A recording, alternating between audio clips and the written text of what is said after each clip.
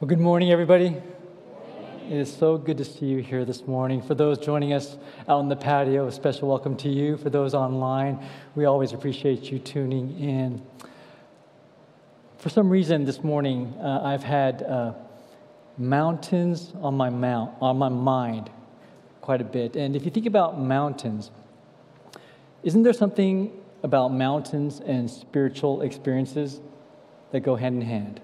Mountains and spiritual experiences, they go hand in hand. You know, there's something about going up to a mountain and feeling closer to God.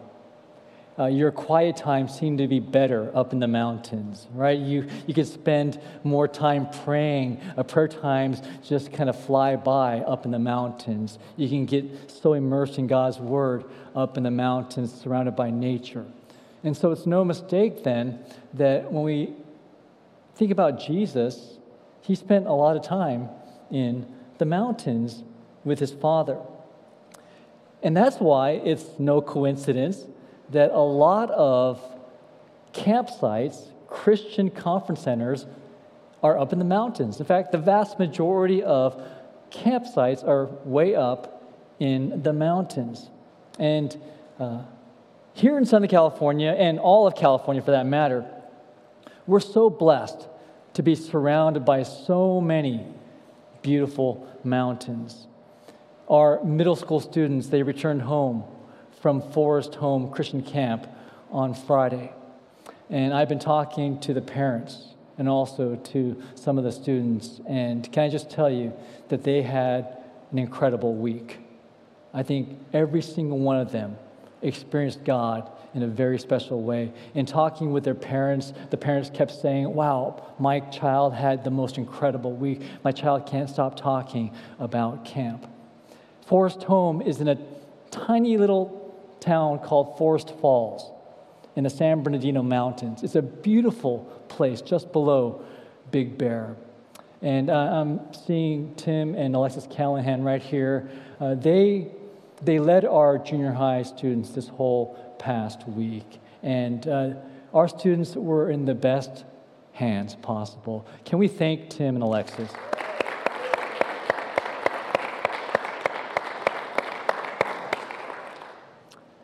So our junior high students are back. This morning, our high school students departed. Just about, an hour ago, we sent them off in the parking lot. They are on the road on the way to Hume Lake Christian Camp. Hume Lake is in the Sequoia National Forest, about an hour and a half east of Fresno. Hume Lake, that region is a beautiful part of California. And I trust that our students are going to have an amazing week ahead. My son Andrew graduated from college 2 Sundays ago. Okay? And I mention that because his school is in one of the most picturesque, most scenic spots in all of California, Santa Cruz. And the campus of UC Santa Cruz is in the middle of these tall redwoods. So picture yourself on the campus of UC Santa Cruz amidst these incredibly beautiful redwoods, and then looking down and seeing the Pacific Ocean. That's the scene up in Santa Cruz. And the reason why I mentioned Santa Cruz is also home to another wonderful, beautiful campsite called Mount Hermon. Mount Hermon is located right in the middle of the Santa Cruz Mountains. Speaking of Mount Hermon, there's also a real Mount Hermon. Mount Hermon is the name of a campsite, but there's an actual mountain called Mount Hermon, not in California. It's on the border of Lebanon and Syria, near the northeast border of Israel. And Mount Hermon is referenced many times throughout Scripture.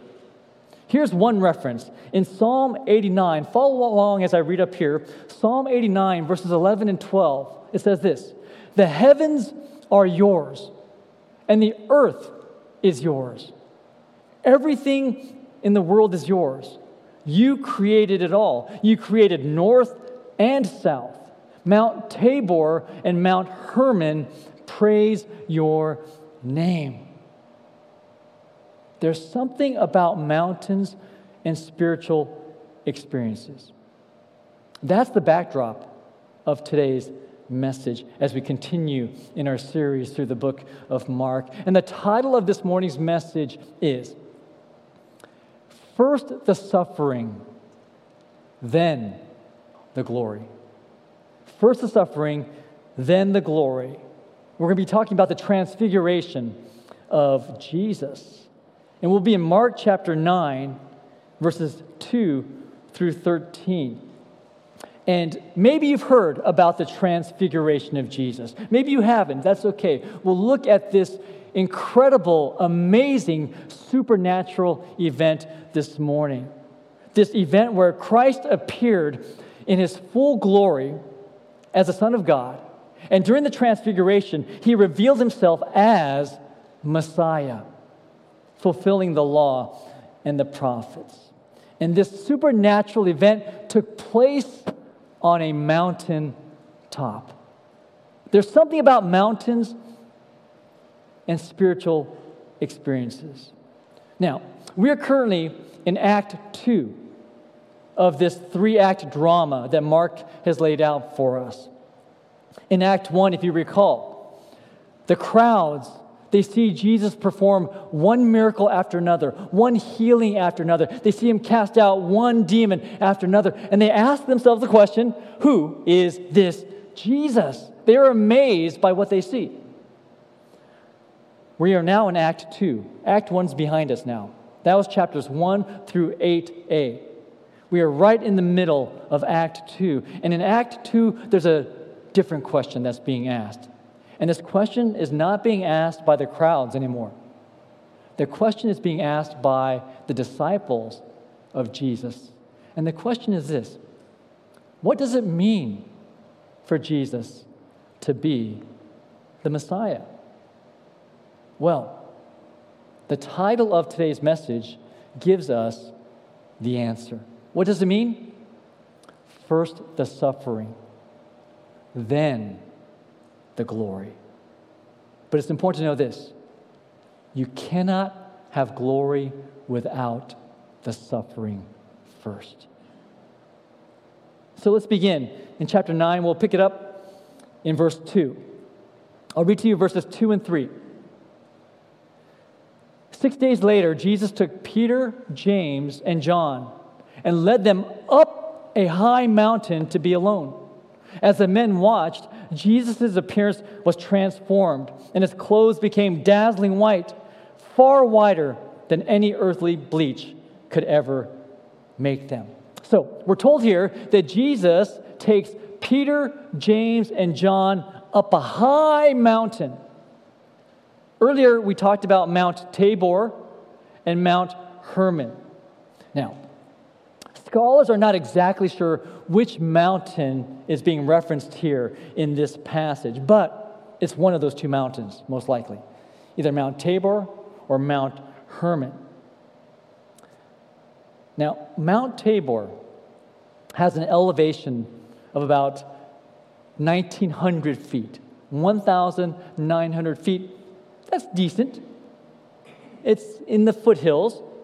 In fact, similar to Paradise, the city of Paradise, up beyond Sacramento, Paradise has an elevation of about 1,800 feet. So they would call that like into the foothills of the mountains. Mount Hermon has an elevation of over 9,200 feet. So there's a dramatic difference here, much higher than Mount Tabor. Every morning when I walk out of my house and I look north, do you know what I see? I see the top of Mount Baldy. Mount Baldy has an elevation of about 10,100 feet. I've been up there to the top, and I have a picture to prove it because they have a plaque up there that tells you that you've reached the top of Mount Baldy. And so we don't know which mountain it was, Tabor or Hermon. It's one of those two, but it says here that Jesus took Peter, James, and John up a high mountain. So I think maybe it was Mount Hermon. Now let's think about this. Whether it was Tabor or Hermon, regardless, that's a long walk. That's a long hike up a mountain. It's not a hike that you finish in 30 minutes. Think about what it would take for Jesus and those 3 disciples to walk all the way up Mount Hermon, 9,200 feet. This past week I was listening to a podcast, and the person being interviewed said that when he changed his whole lifestyle and he became healthier and started eating better, his whole approach to meetings changed. So, rather than sitting down for his meetings, he started asking people who he would meet with, hey, can we meet while we walk? That's pretty cool, to meet while you walk, right? And so I could just see my staff saying, oh no, Tim, don't get any ideas. But let's think about that. Great conversations happen when you walk. In fact, I know at least one walking group here at our church. They get together and they walk and talk. Some of the best conversations happen when you walk. Jesus didn't own a car. Did you know that? Jesus didn't own a car, so he walked everywhere. And the 3 disciples who walked with Jesus more than any other were Peter, James, and John, because they were his inner circle. And so imagine how many hours it took Jesus, Peter, James, and John to walk up that mountain. Can you imagine the conversations? Jesus, what are you doing? Where are you taking us? Come on. Where's the snacks? We need to rest. It's been 6 hours. Come on. So they must have been wondering, where is Jesus taking us? The reason why Jesus took Peter, James, and John up to that mountaintop was because as his inner circle, they would experience some of the most significant events in Jesus' ministry. Not only that, those 3 would go on to become key figures in the early church. They were hand-selected by Jesus to have a mountaintop experience like no other. They were the select few to witness supernatural acts that no one else in the history of the world would witness. Let's go on here and look at verses 4 through 8. So there they were on that mountaintop, and in verse 4 it says this: Then Elijah and Moses appeared and began talking with Jesus. Peter exclaimed, Rabbi, it's wonderful for us to be here. Let's make 3 shelters as memorials, one for you, one for Moses, and one for Elijah. He said this because he didn't really know what else to say, for they were all terrified. Then a cloud overshadowed them, and a voice from the cloud said, This is my dearly loved son. Listen to him. Suddenly, when they looked around, Moses and Elijah were gone, and they saw only Jesus with them. This is important. Why Moses and why Elijah? Why did they appear there for a moment with Jesus? Well, Moses, he represented the law in the Old Testament. Elijah, he represented the prophets. Both found fulfillment in Jesus. See, that's why later on in the New Testament letters, there's an emphasis on not going back to the law. The law can never save us. The law will never save us. Now, I've heard feel-good stories on the news about how police officers, every now and then, they will randomly stop people on the roads, but not to give them a ticket, to commend them for driving safely. Now, I've heard that. I've never gotten stopped and said, "Thank you, sir, for driving so nicely." So I've never witnessed that. I've heard that on occasion, police officers will commend drivers for driving good. But let's face it, the reality is we get stopped, we get a ticket. We are reminded that we fall short of the law. You see, the law was never meant to save us. The law is there only to show us that we fall so short of it. So, the law in the Old Testament could not save. And that's why Moses appeared next to Jesus as a reminder that the law was there, but it pointed to Jesus. Elijah appeared as a reminder that the prophets, they spoke as God's mouthpieces about the coming Messiah. What God was saying to Peter, James, and John on that mountaintop was this. Yes, Moses was great. Yes, Elijah was great. Their impact on the history of God's people was amongst the greatest. In fact, Peter was so awestruck when he saw Moses and Elijah. Here's what Peter said. "Whoa! This is wonderful. This is awesome." And then he said, "Quick, we got to make 3 memorials." And I love the way Mark describes this. You know, how he says, Peter said this because he didn't know what else to say. Have you ever been so nervous about meeting someone that you have no idea what to say? Your tongue is just tied. You're just awestruck. Now, oftentimes, we point to a passage like this and we kind of criticize Peter. And Peter is oftentimes kind of like the recipient of a lot of our criticism. Oh, Peter, he's always sticking his foot in his mouth. He's talking too much. And we often say that. And pastors, we like to preach about stuff like that. But let's think about this. Only 3 people in the entire history of the world were selected to see Jesus on that mountaintop. So who am I to judge Peter?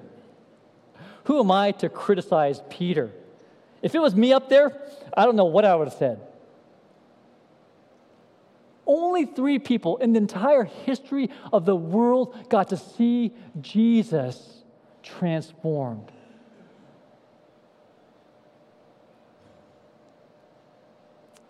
And when God spoke, and when he said, "This is my dearly loved son," listen to him. You have to imagine Peter, James, and John. They stood there and they got a glimpse of what they were actually being told. You see, on that mountaintop, God gave Peter, James, and John this glimpse of Jesus' full glory. But again, what's the title of our message? First, the suffering, then the glory. It was only a glimpse.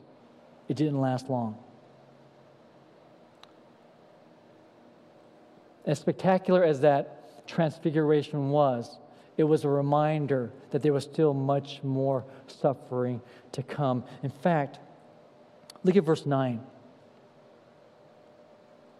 As they went down the mountain, he told them not to say anything to anyone until the Son of Man had risen from the dead.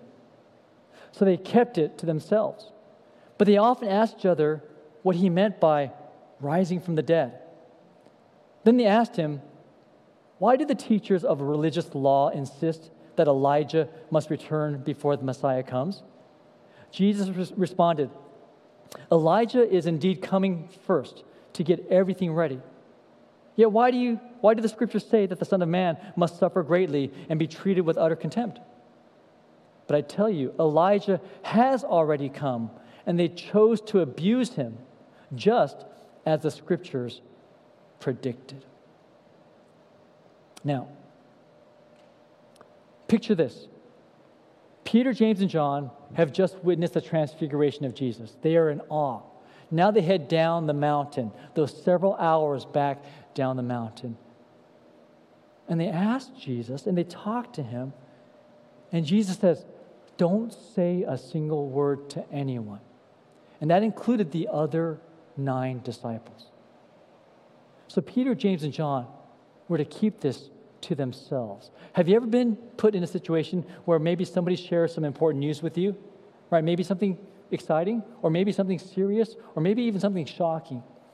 And what's so difficult when you're the recipient of news like that is those words, please don't say anything to anyone else. Please keep this to yourself. That is hard because human nature wants to talk, right? When you receive some information, you're just dying to share it with someone else. But to their credit, they didn't say a single word to the other disciples, but they were still confused. Why would Jesus tell us not to say anything to anybody else? And why was he talking about Elijah?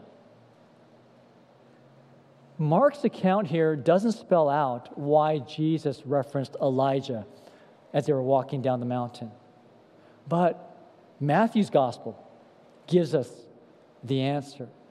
In Matthew 17, verses 11 through 13, it says this, Jesus replied, Elijah is indeed coming to get everything ready.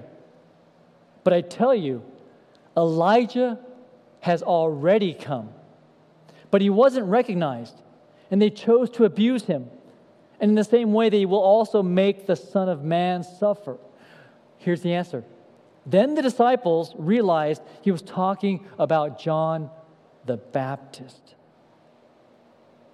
you remember John the Baptist? We were introduced to him way back in the first message in this series in chapter 1. When John the Baptist came on the scene, he came wearing clothes made of coarse camel hair. He wore this leather belt around his waist. He ate grasshoppers and wild honey. But not only that, he paved the way for Jesus. In his day, John the Baptist was like the modern day Elijah, a modern day prophet. But not only was John the Baptist the forerunner to Jesus, he himself would also suffer and die. But it wouldn't stop with John the Baptist, and it wouldn't even stop with Jesus. As they walked down that mountain, and when Jesus told them not to say anything to anybody else, and that he himself would have to suffer, they were getting a glimpse of their own future suffering. James became the first of the apostles to be martyred. Peter soon followed. John was banished to a remote island. What does it mean for Jesus to be the Messiah? That's the question here at hand. That's the question that was asked by these disciples. And so as they stood there on the mountaintop and watched Jesus' appearance change before their eyes, they got a glimpse of his glory. But as they made their way down the mountain, Jesus reminded them that first comes the suffering, then comes the glory. We cannot have glory without the suffering. I mentioned earlier that our junior high students, they came home down the mountain. Our high school students, they are going up the mountain today. And then they'll come back down the mountain.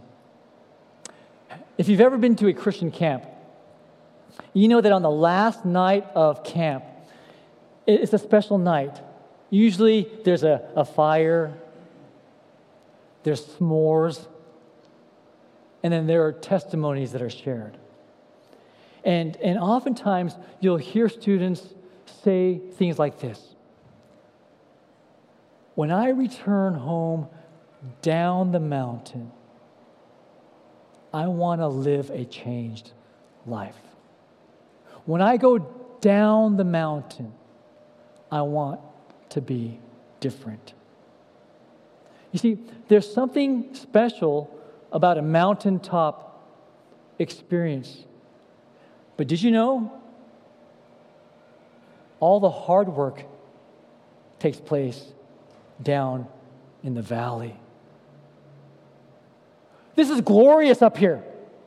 Oh, it's spectacular. Look at the stars. Oh, the crisp air. I feel so close to God. That's not the hard work. The hard work is when you come down to the daily grind in the valley. All this to say, mountaintop experiences are important. They are absolutely important to the Christian life.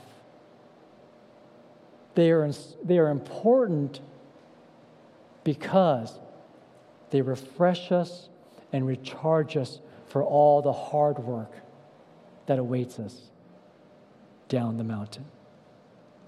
I have a question for you all. Have you ever had a mountaintop experience? Think about that. Have you ever had a mountaintop experience? I have.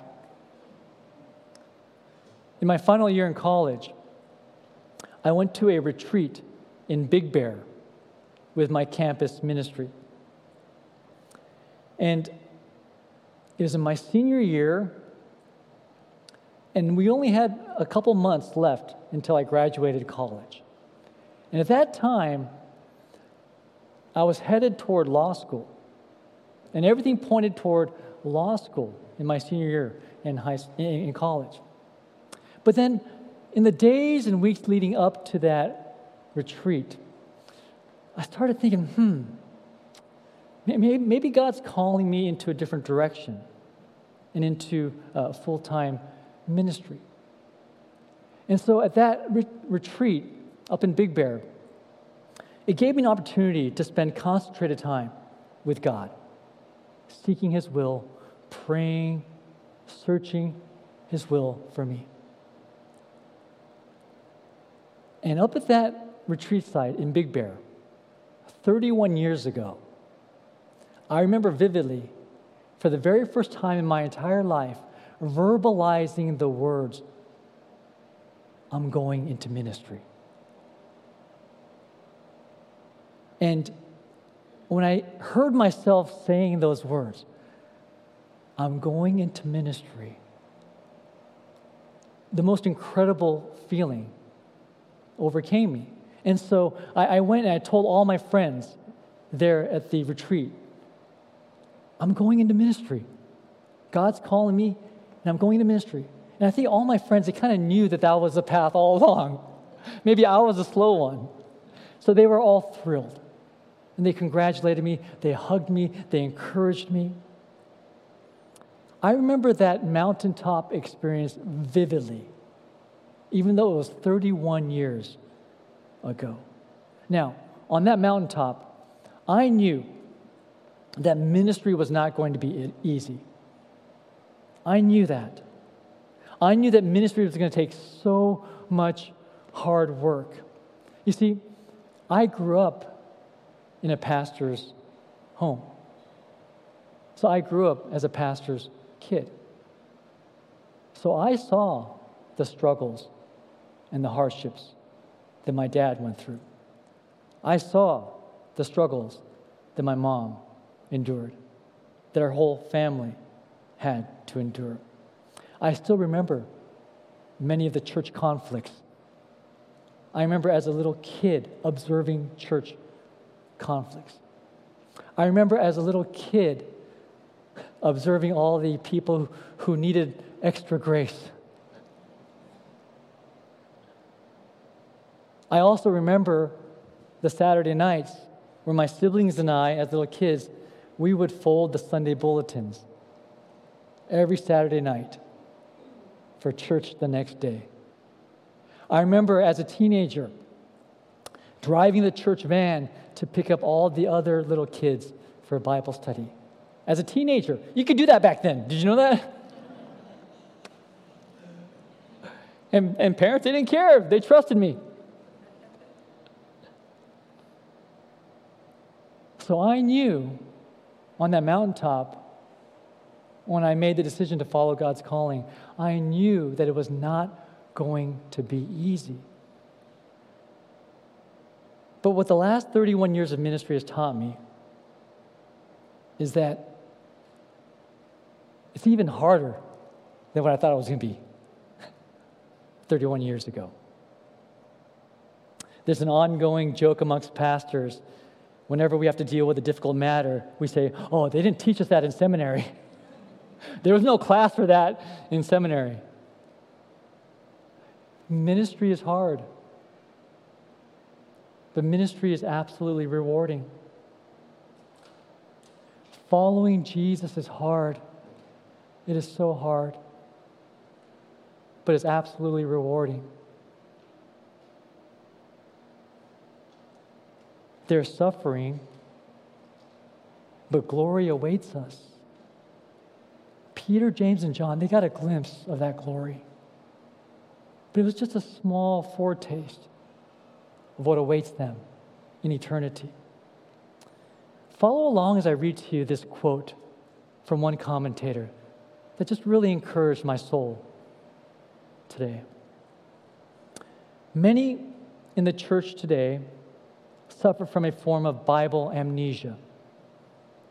They remember only the parts that promise wealth, happiness, and glory, and forget or fail to listen to the calls for self-sacrifice, suffering, and bearing one's cross.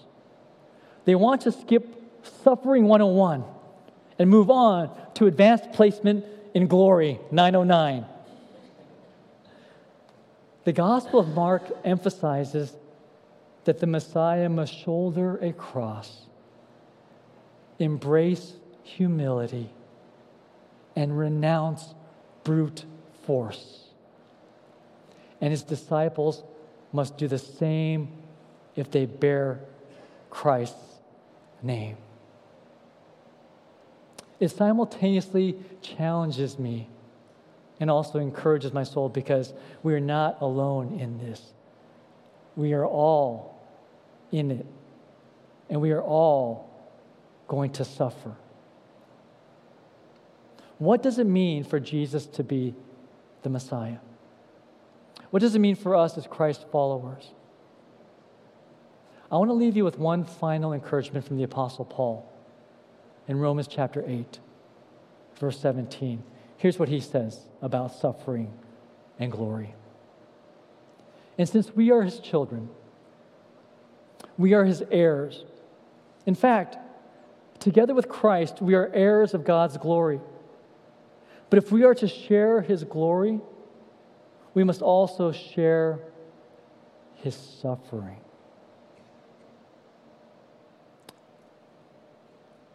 If it's been a long time since you've had a mountaintop experience,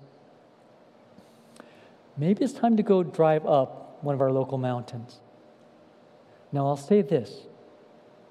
Mountaintop experiences are not intended to be had every weekend. You don't have a mountaintop experience every week or every month or even every year. In fact, if you can have a mountaintop experience or a handful of mountaintop experiences your entire life, hey, that is good. Not everything qualifies as a mountaintop experience. But maybe if you've not had a mountaintop experience ever or in a long, long time, it's time to go up to Big Bear, Baldy, Mammoth. Go up and experience a glimpse of glory. so you can come back down and do all the hard work. Would you bow with me?